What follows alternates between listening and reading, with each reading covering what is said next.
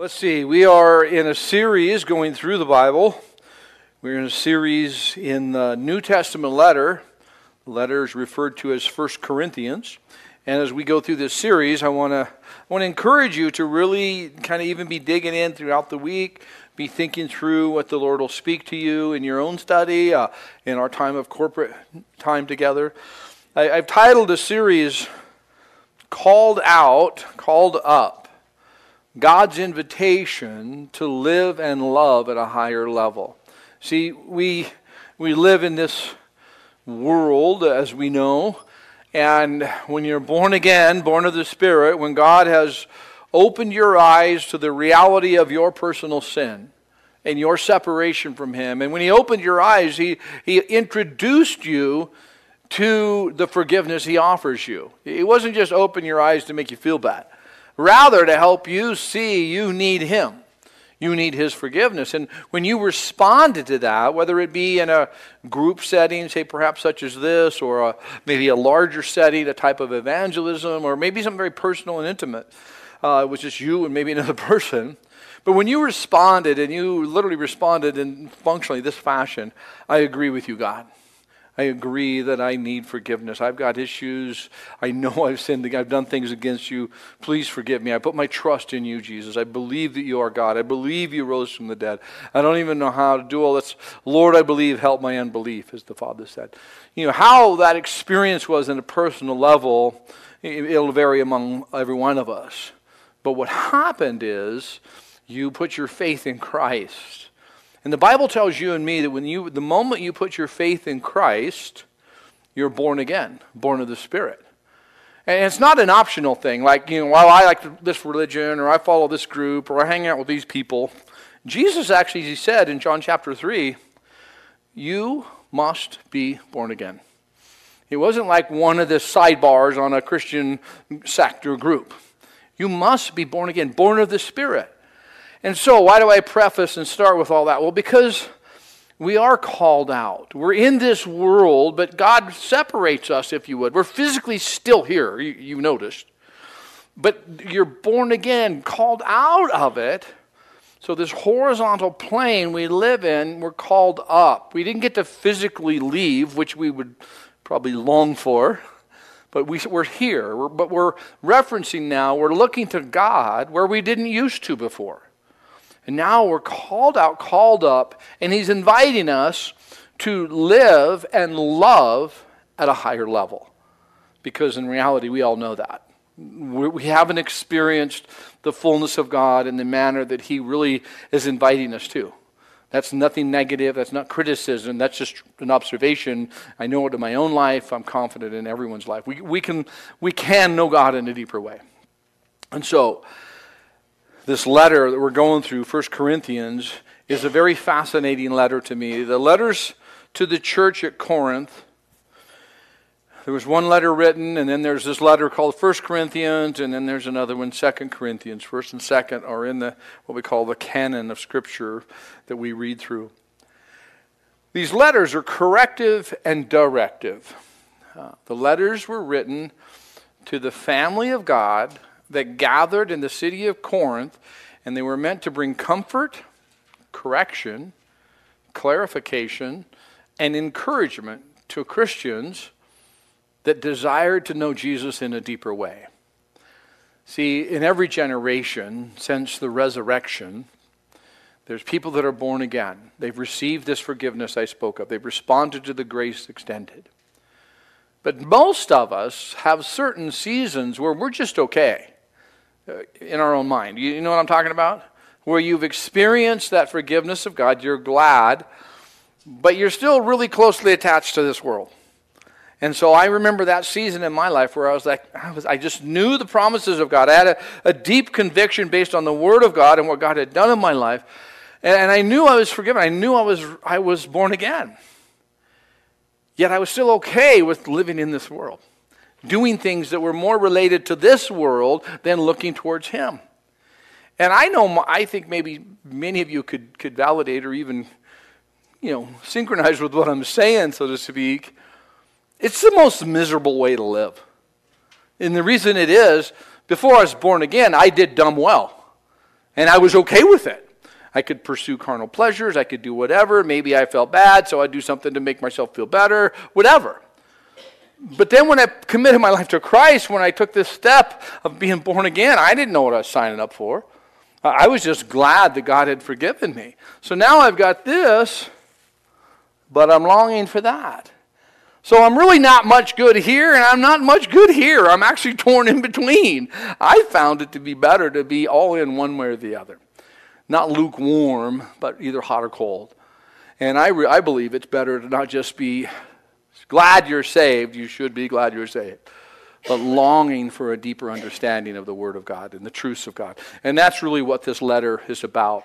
It's about learning to grow in the grace and knowledge of our Lord and Savior.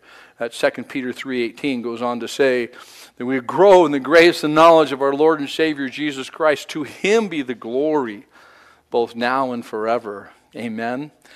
Now, this letter, as it's written to those who desire this deeper walk, and even for those who maybe didn't have the conscious awareness of that deep desire, they're going to respond to the instruction. This letter has been preserved by God, not only just for the first century, the church in Corinth and those in that region afterwards, but even till today. We still have it. We turn our attention to this letter because God has preserved it for us. Now, some will say to you and me that it's different today. Things are different. The world's different. These archaic and these old religious books, such as the Bible, they don't have as much application. They don't have as much place today, some will say. And I will tell you, you can study on your own. A study of Scripture and a study of history prove that there's nothing new under the sun. When you look into what happened in Corinth, what was taking place in first century Corinth, it was as immoral, as sexually perverse and ungodly as our current global and national state. In that time, the city of Corinth was so off track. They were so stuck on themselves that whatever you want to do, everybody did what was right in their own eyes. It's sad that sexuality is where people go off course most frequently. It kind of makes sense because God created sex for a purpose. God created it in a framework, in parameters, and He said, this is the way it's to be done between a husband and a wife, and here's the framework of serving one another. And of course, humanity, led by a deceiver known as Satan, says, no, you can do it this way, and you can practice it with this, and you can do it like that, and you can do all this other stuff that is actually what you would call perverse. Perverse meaning it's off its original course. It's not as intended. It's been perverted. You've heard the term, the attorney perverted justice, taking it away from what justice should have been. You hear often the word pervert is sexual in its orientation or context, right? Because it's off from its regular course. And I say that because Corinth was just like now. But the called out ones, the church, is not to be like the world around them. See, we are called, we are invited, this new life, this born again, this new life living within them, within us. We're to be light shining in an ever darkening world. Did the people in Corinth have it all figured out? Not any more than you do. Not any more than I do. They're kind of in this learning as they went, learning as they go. It's why this letter is so important. It was written to those who were born again and needing to grow. See, always remember, the church, you and I, those who are born again or soon to be born again, the church is loved by God and corrected by Him. It's really important we know that. If you're corrected by someone who hates you, you're not really keen on the correction, and there's a good reason. Because if they hate you, they probably correct you for their own benefit and not for your benefit. But if you're corrected by someone who loves you, then you may not realize it in the moment, but their correction is completely different motivation. Their desire, what they're trying to accomplish and bring about in your life is actually beneficial. And so you think about what's happening in this church in Corinth. We've seen it last week in chapter 5. There's sexual immorality. We've seen it in the first 4 chapters. There was division and arguing and arrogance and all this really weird stuff. We're going to see it as we go along. They didn't understand what marriage was supposed to be like. We'll see that in chapter 7. And you'll just see it all the way up to chapter 11, leading into chapter 12. All these carnal things before he really gets to like the gifts of the Spirit. And here's what's interesting. All the problems, and what is God doing? Is he looking for the lightning button? No. He's loving them. He's correcting them. He's bringing instruction into them. And so here's the thing to realize. Love brings correction. Love brings correction. Love causes you to address the awkward. That's what we've done here last week, and we'll touch on that again this week. Love compels you to speak truth with clarity, compassion, and kindness. The church is loved by God and corrected by Him. With all our failings and all our frailties and foolishness, God loves His people. And rather than putting us aside and starting over, He's like, I'm going to teach you. He wants you and me to know His love. What's His love? What's the evidence of His love? That He would come and take on human frame. That He would come and take on all the feeling, all the sentiment, all the experience of humanity individually. He would come as a man, born sinless, and living a sinless life. You know, I don't know that we really grasp it. He didn't come with the divine supersuit. You know what I'm saying? He didn't get like special empowerment so he wouldn't sin, because that would not accomplish the just judicial process of paying the penalty for sin.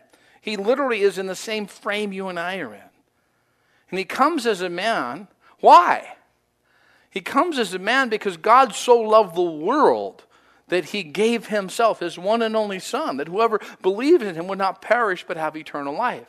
So here, what I'm saying in all of this is His love is brought to us. His love is revealed. It's His love that is going to bring correction into your life.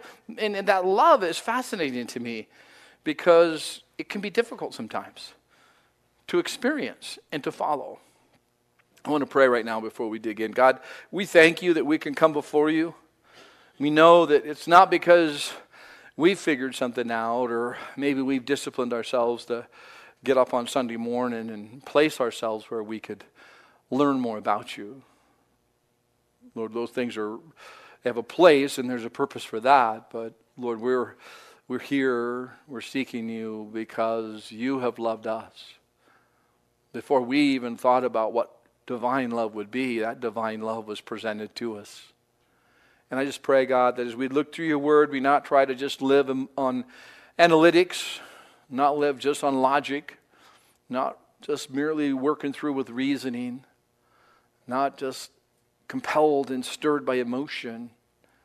I pray, Holy Spirit, You would teach each one of us Your Word. We can't figure it out. These are spiritual things, and the natural mind can't just reason it through.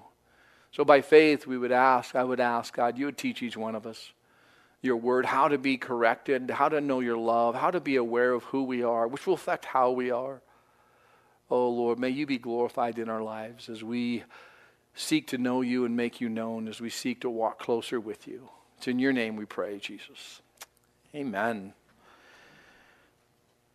Well, here in our study through 1 Corinthians, last week as we were looking at chapter 5, we've seen that it revealed that born-again Christians had elevated relationships above the clear instruction of God. They had elevated relationships above the clear instruction of God. The church was more social than spiritual.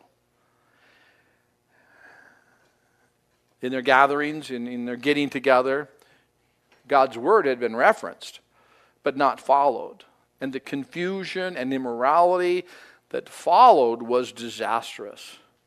And so, God lovingly and sternly gives instruction and direction to bring His people back on course. I believe it's the nature of the church in every generation.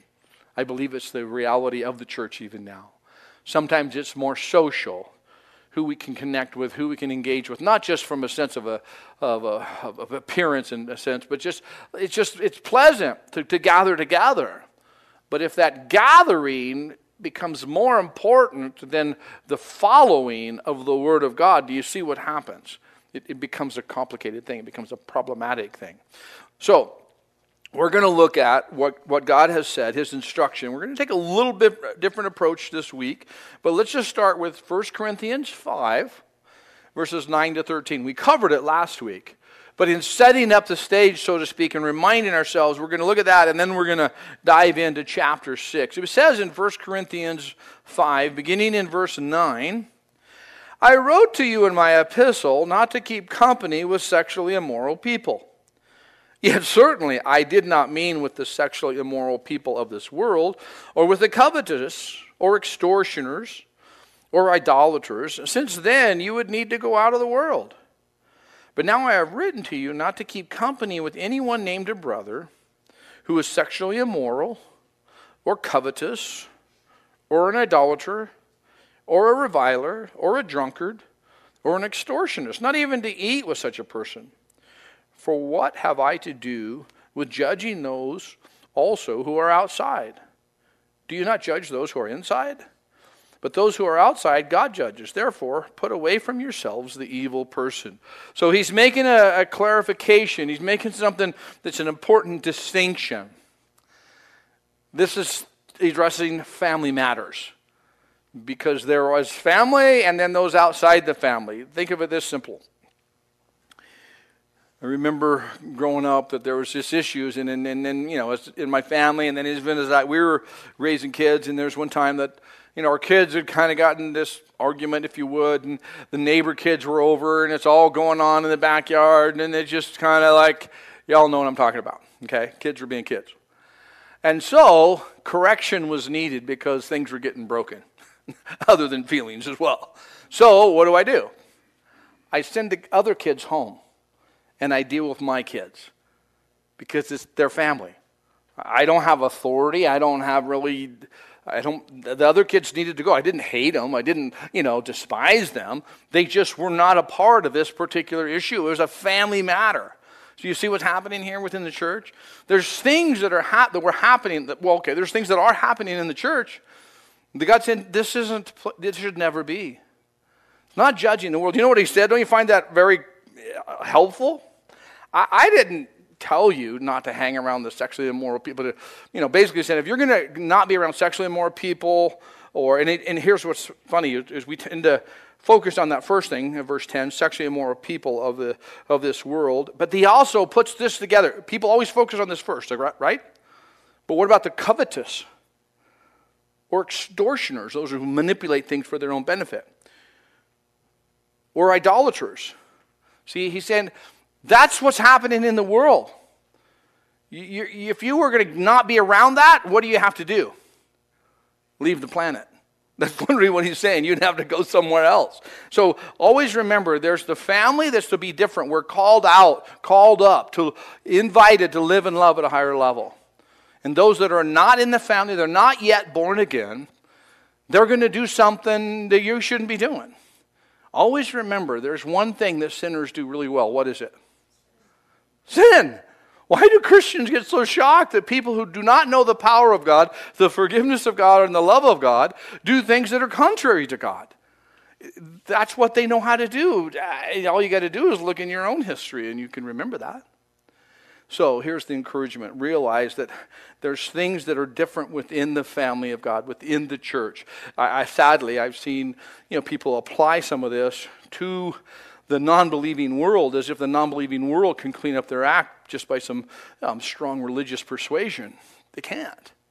Until they're born again, they're going to live outside the family. And while we're in the family, there's things we need to do. Now, I covered it last week in more detail. We're going to leave it with that. We're going to go to chapter 6, but we are taking the approach I mentioned a little different, and I think you'll see why we'll approach this portion of Scripture this way. I'd like to go down to verse 11 first of chapter 6 of 1 Corinthians. And I want to build from there, and I think as we start wondering and pondering, grasping, holding on to what this means, I think we'll be encouraged. And it says in verse 11, "And such were some of you, but you were washed, you were sanctified, you were justified in the name of the Lord Jesus and by the Spirit of our God." So I want to stop there and consider the tense. What I mean is, it's not speaking you can be, you will be. It says you are. It's past tense. It's speaking to you and me. It's complete. It's done. It's accomplished. What is? You were washed, sanctified, and justified in the name of the Lord Jesus by the Spirit of our God. The very Spirit, Holy Spirit, not an essence or a feeling, a person, the person of the Holy Spirit. We're told that he empowered, literally come upon Jesus and empowered him at his, wilderness temptation, so to speak, when he was taken into the wilderness, literally led by the Holy Spirit for like 40 days. The very power, the person, the Holy Spirit, which raised him from the dead, that's the very person who resides in you and me. The very person that works in and through you and me. And it says there that, the name of the Lord Jesus and by the Spirit of our God, we were washed, sanctified, and justified. Let's consider those things. I think it's very important. Washed. If you turn with me to Titus 3:5, we'll bring it up on projection. In Titus chapter 3, verse 5, speaking of when this kindness and the love of God, our Savior, when he came to men, he appeared not by works of righteousness which we have done, but according to his mercy he saved us through the washing of regeneration and renewing of the Holy Spirit. The washing of regeneration, the cleansing of regeneration. Regeneration speaks of you're reborn, regenerated, not you cleaned up your act, not that you got your life together, not that you found something new to do on Sunday morning. It speaks of you were born again, this the washing, the cleansing. And one of the things that many Christians struggle with, that the enemy wants to bring up to you and me, is that you're dirty. I know what you used to do. I know how you used to be. I know how you even think currently. You're not all the people you're making people think you are. You know what I'm talking about? There's this sense of this stirring. And God wants you to know you have been washed. At the moment of regeneration, you've been cleansed. We take communion and we recognize that, and it's so hard to grasp because of the symbolism and various things, but the blood of Christ cleanses us from all our sins. That we recognize that blood makes us whiter than snow, cleanses, washes us. So important to understand that that's who you are. You've been washed. You're born again, reborn, and it says in this that the renewing of the Holy Spirit, this ongoing daily work of the Spirit, where it says in Ephesians 5, I believe it is, to be, we're born again, and we're to then continue to be, filled with the Spirit. Keep ye being filled with the Spirit. This ongoing work of the Spirit in our lives, washing us. We know in Ephesians also it speaks of the washing of the Word, where that is kind of like water flowing over our very soul. That's why you go to work and you go to different places and you have certain realities in this life and you come home as a Christian feeling dirty. Agreed? Like you've just been walking through the muck and the mire of this life and you feel, in a sense, I just feel so dirty after putting up with that language at work, about dealing with those issues and having to look at that and deal with that. And it just weighs on you. When you go to the Word, there's an odd thing that takes place. It doesn't line up with the academic thought or the normal course of human reasoning. What happens is there's a cleansing take place when you turn to the Word, when you allow Him to refresh you and literally just kind of wash you. You're washed. Not only are you completed, you're washed in regeneration, the ongoing cleansing that comes from the work of God, the presence of God as we're into the Word of God. Now this next one we found there in verse 11 of 1 Corinthians 6. Notice we have been washed and we are sanctified. Now the tense, as I've said, is complete, done, accomplished. So does that mean that we're completely sanctified? Well, in one sense, yes. Let's think of the word. Sanctified speaks of set apart for a purpose. Word consecrated would come to mind, that you're sanctified. See it this way. You're separated and dedicated by God. That's what happens when you are born again. Separated and dedicated. Separated from profane and dedicated to God. Now, you're still exposed to it, but you no longer desire it. Matter of fact, your deeper desire is to be dedicated to God, used by God, close to God. Well, how does this happen? For a reference, let's consider Hebrews chapter 10. In Hebrews chapter 10, it says in verse 10, by that will we have been sanctified through the offering of the body of Jesus Christ once for all. How are we set apart? How are we sanctified? By the work of Jesus Christ. We have been sanctified through the offering of the body of Jesus Christ. And notice it says once for all. It's not something that we can work into. Now, I understand, and I hope you do too. I hope maybe I can communicate it clearly. The work of sanctification is an ongoing process among the sanctified. So the work of this ongoing work of separation and dedication is an element of maturity, of growing in Christ. So as we were in one point, I know my life, there was a season when certain things were tolerable to me. Actually, they were okay by me. But as I grew, I started realizing that word, that truth from Scripture contradicts my practice. Therefore, my practice must change. I don't need to study the Word to see how my practice will fit into it. My practice must change. And God didn't feel like deeply convicted that I'm doing something wrong. God just, okay, now let go of that. And then there's other things that I would continue to do, and I got to a point where He says, you need to drop it. You need to stop it. You know this is coming between you and me. And so are you going to keep doing it, or are you going to drop it? Like, I don't know how to quit. And he's kind of like God says, good. God, we got that straight. Let me show you now how to let go, how to embrace, how to turn to me and allow me to do the work in you. So, do you see the washing that takes place at regeneration? The sanctified reality. We're set apart and dedicated, and He continues that work in us.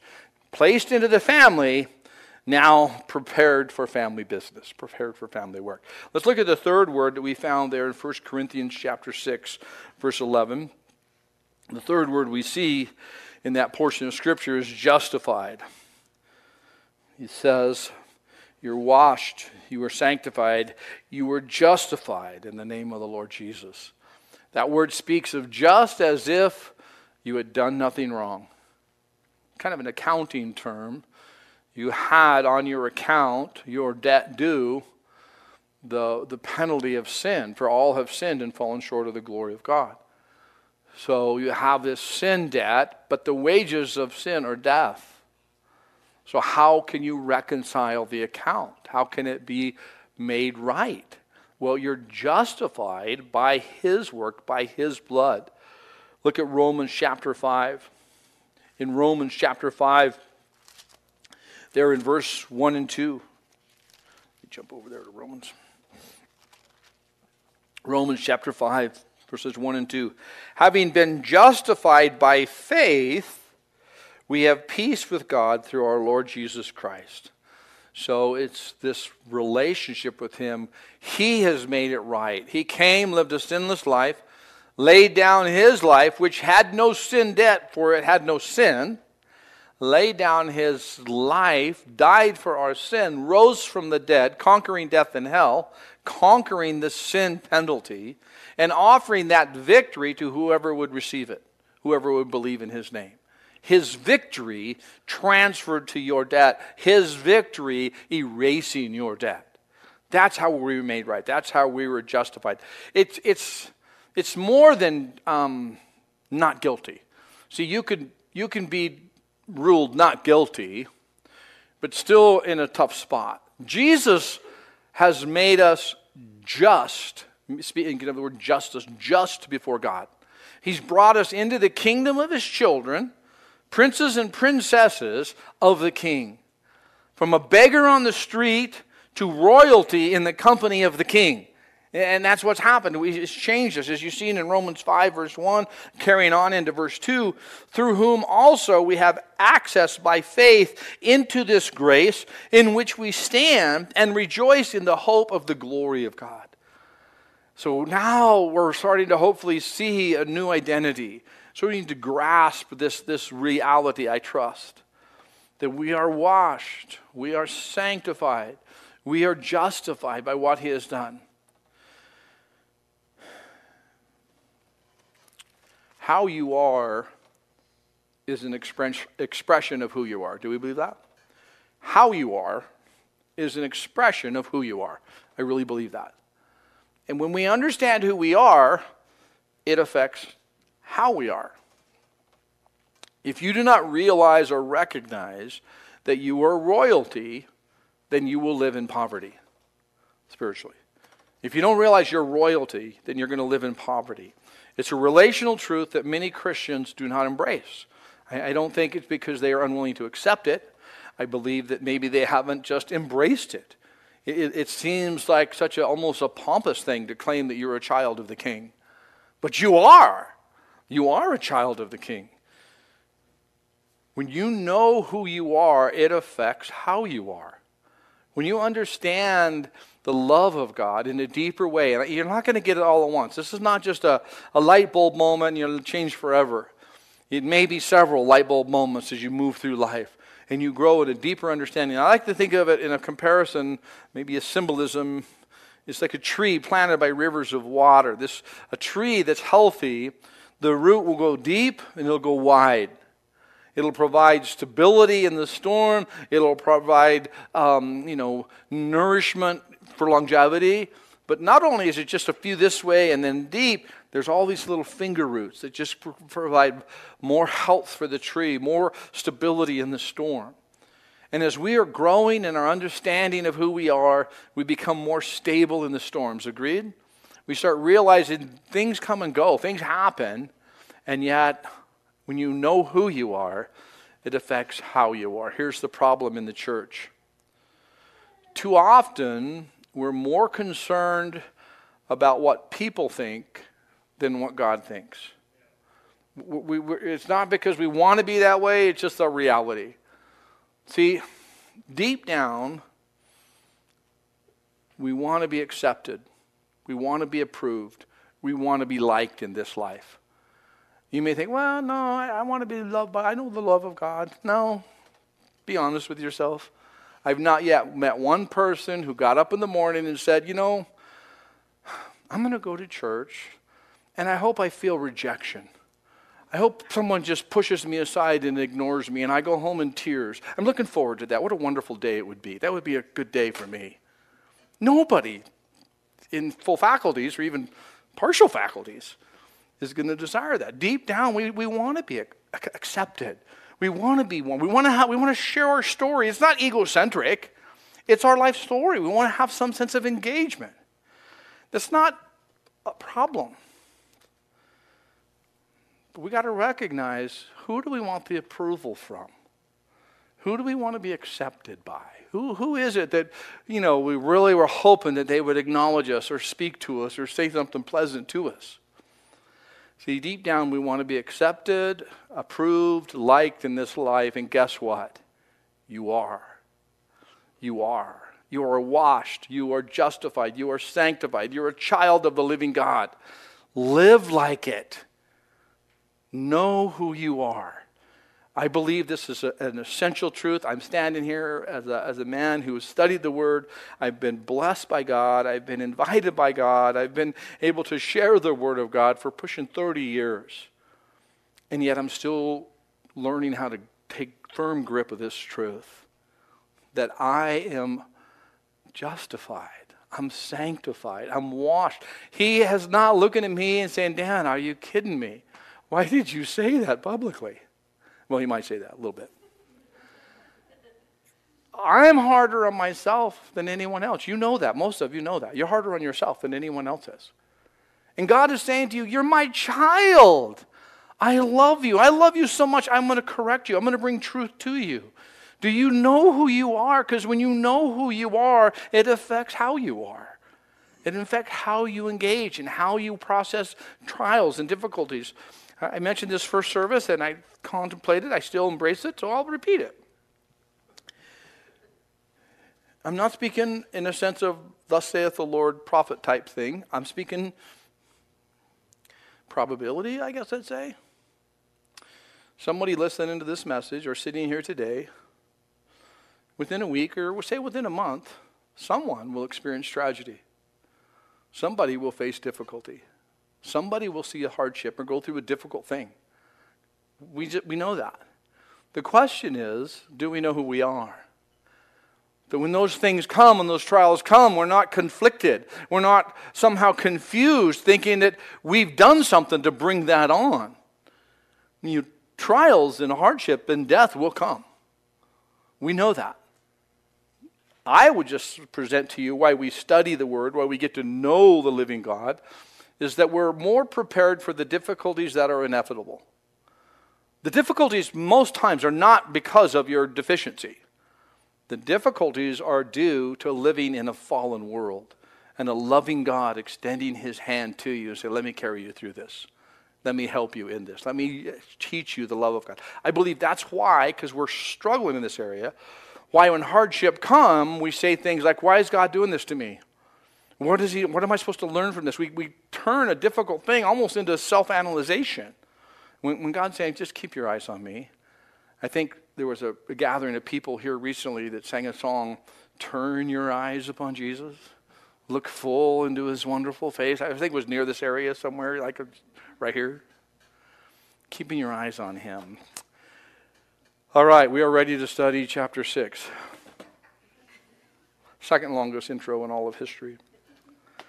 Here's why I wanted to look at verse 11 and then read 1 through 11. Because when you know who you are, it affects how you are. When you realize this, then you're going to be able to answer a question that's presented 6 times in 20 verses in the chapter of 1 Corinthians 6. One question presented 6 times in a varying context, but the core is the same. Do you not know? Do you not know?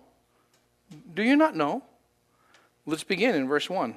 Dare any of you, having a matter against another, go to law before the unrighteous and not before the saints?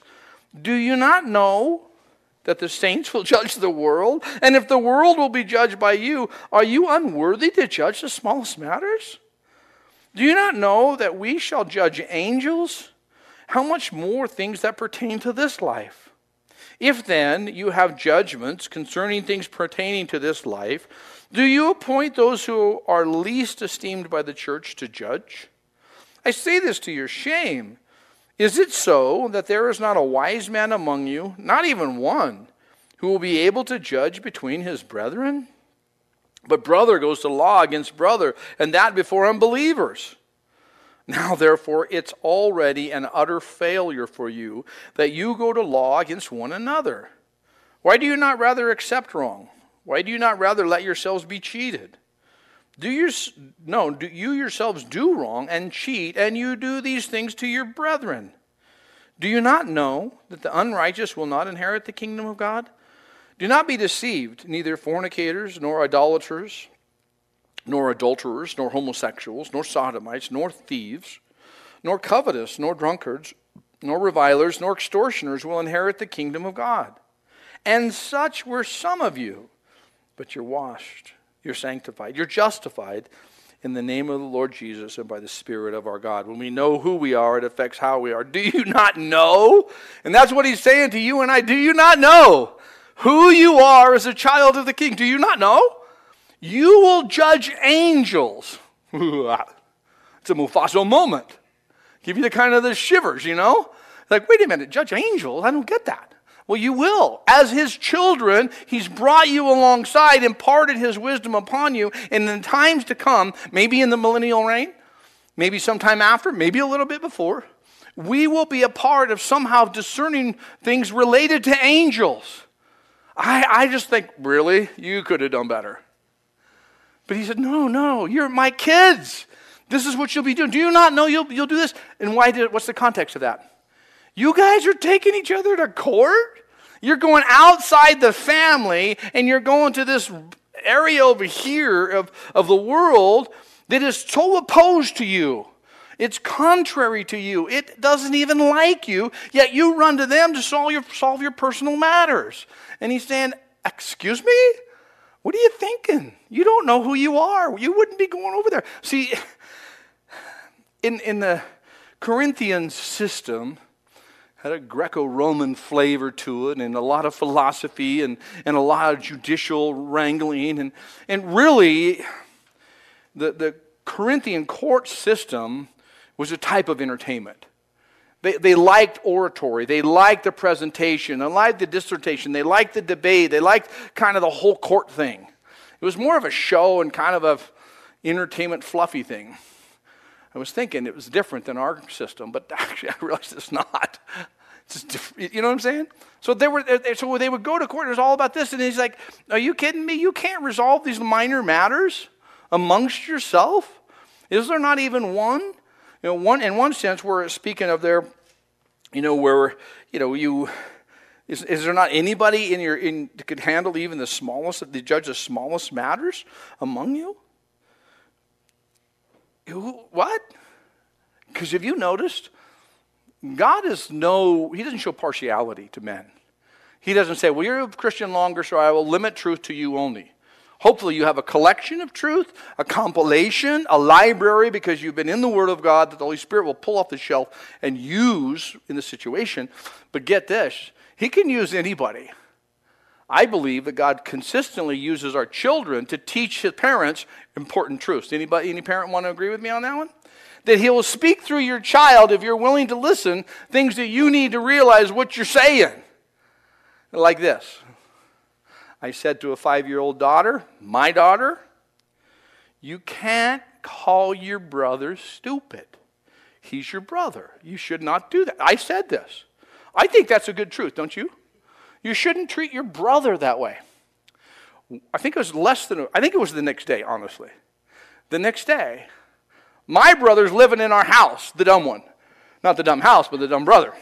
I say that because he's the closest. We're probably the most alike, so that's why I could make that connection, if you would. He's in his late teens, early 20s, something like that. And he just did some dumb things.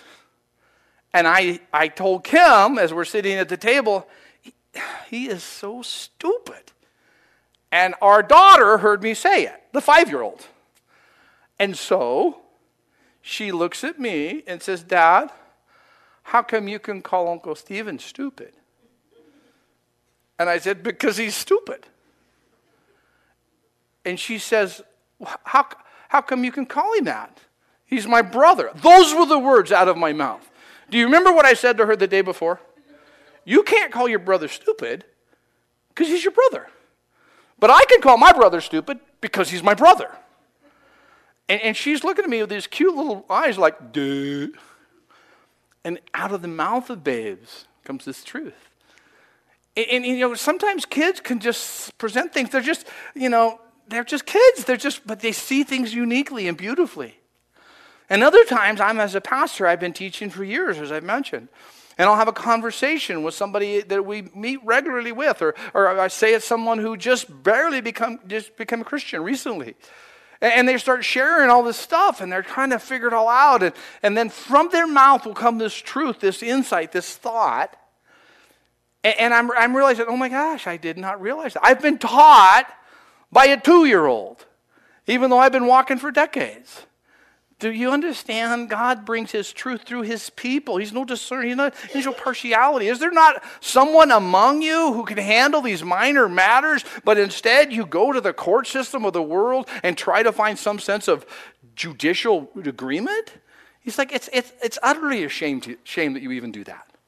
Now, don't you think that this could be taken as like, a mean word, something that's divisive, something that's too much in the face of the people of Corinth?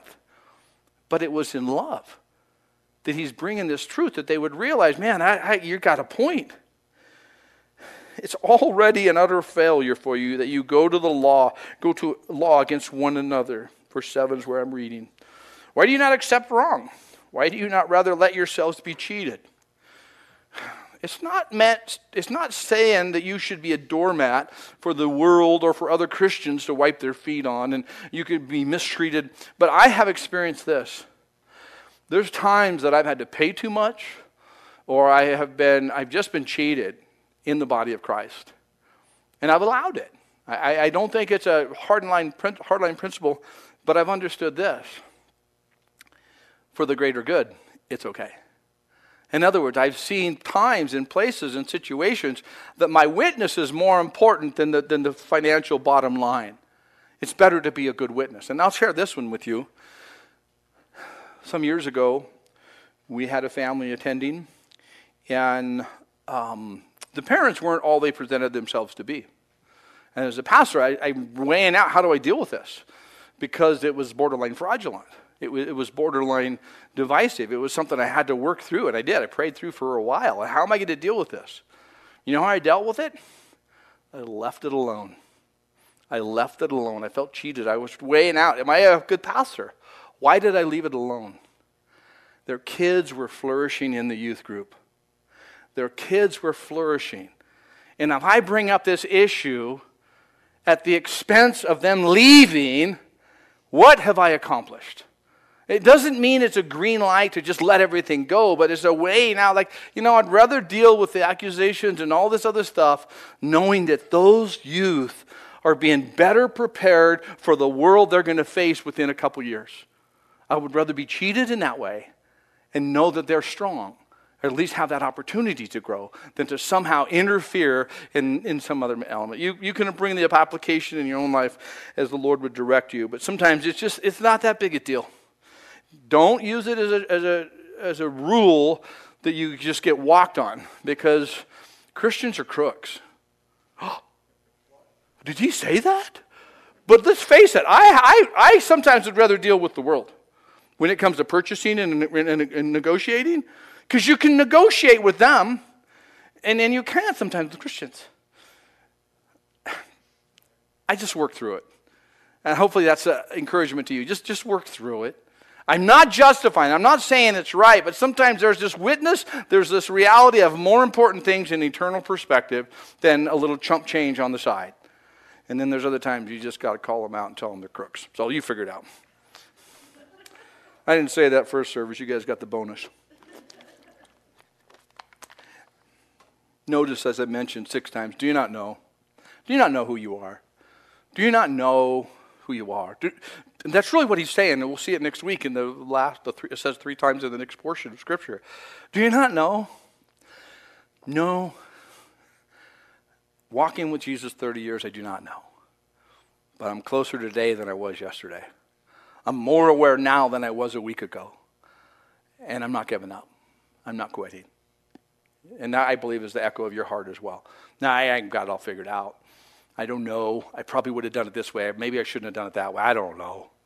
But now that I understand in another way, in a refreshing way, and for most of you, just a simple reminder, you're a child of the King. You're justified. You've been washed in His blood. You've been set apart for His purposes. Live with that knowledge. It'll take away the weapon of the enemy who wants to accuse you and just beat you. And you're just like, you know what? When Satan is kind of coming at you saying, you know what? You're not this and you're not that. You're like, yeah, that's a good point. But I'm a child of the King. The one that conquered you. The one that you'll deal with. I'm His child, and I'll just keep my eyes and my conversation on the King. I'm done with you. Don't have a discussion with the devil. It didn't work with Eve, and it won't work with any of us. The point being, just know who you are. Will you stand with me? And we're going to close in a word of prayer and a song of worship. The word of prayer will be actually a prayer from the Word in Ephesians chapter 1. In Ephesians chapter 1, as Paul had this beautiful relationship, was just an added glimpse of the relationships of Scripture that encourages us to have likewise. He had an interesting connection with the church in Ephesus, and he met the leaders of the church of Ephesus on the island of Miletus. And when he was there, he said, I have not neglected to present to you the whole counsel of God. He didn't hold nothing back. And what he was doing was just encouraging them to stay the course. And what we know in this is God's prayer for the church in Ephesus. and for the church in Corinth, and for the church in Mountain Home, and for his people in this world. It's his desire, and we're going to look at it. I'm going to read through it in a personal fashion and pray it. And so if you join me with that mindset, that attitude of prayer, as we consider Ephesians chapter 1, a prayer beginning in verse 17. Oh, that God, the God of our Lord Jesus Christ, the Father of glory, God, we would request and petition, we would ask of you that you would give to each one of us the spirit of wisdom and revelation in the knowledge of you. But we're not really needing to know a whole lot about this world. And yes, we need vocational understanding and relational insight. But we're in greater need of that revelation of who you are, that we would know who we are. Thank you, God, that you would give us that revelation, that insight. That, as the wording would say, that our eyes, the eyes of our understanding would be illuminated, enlightened, that we'd be able to see more clearly, God. That we may know what is the hope of your calling in our lives, what you've invited us to, the riches of the glory of your inheritance amongst every one of us, God. And that we would know what is the exceeding greatness of your power toward us who believe. And that we would experience the working of your mighty power in our lives personally, in our gatherings collectively, in all that we do and all that we are about and where we go. Oh Lord, may we experience your power.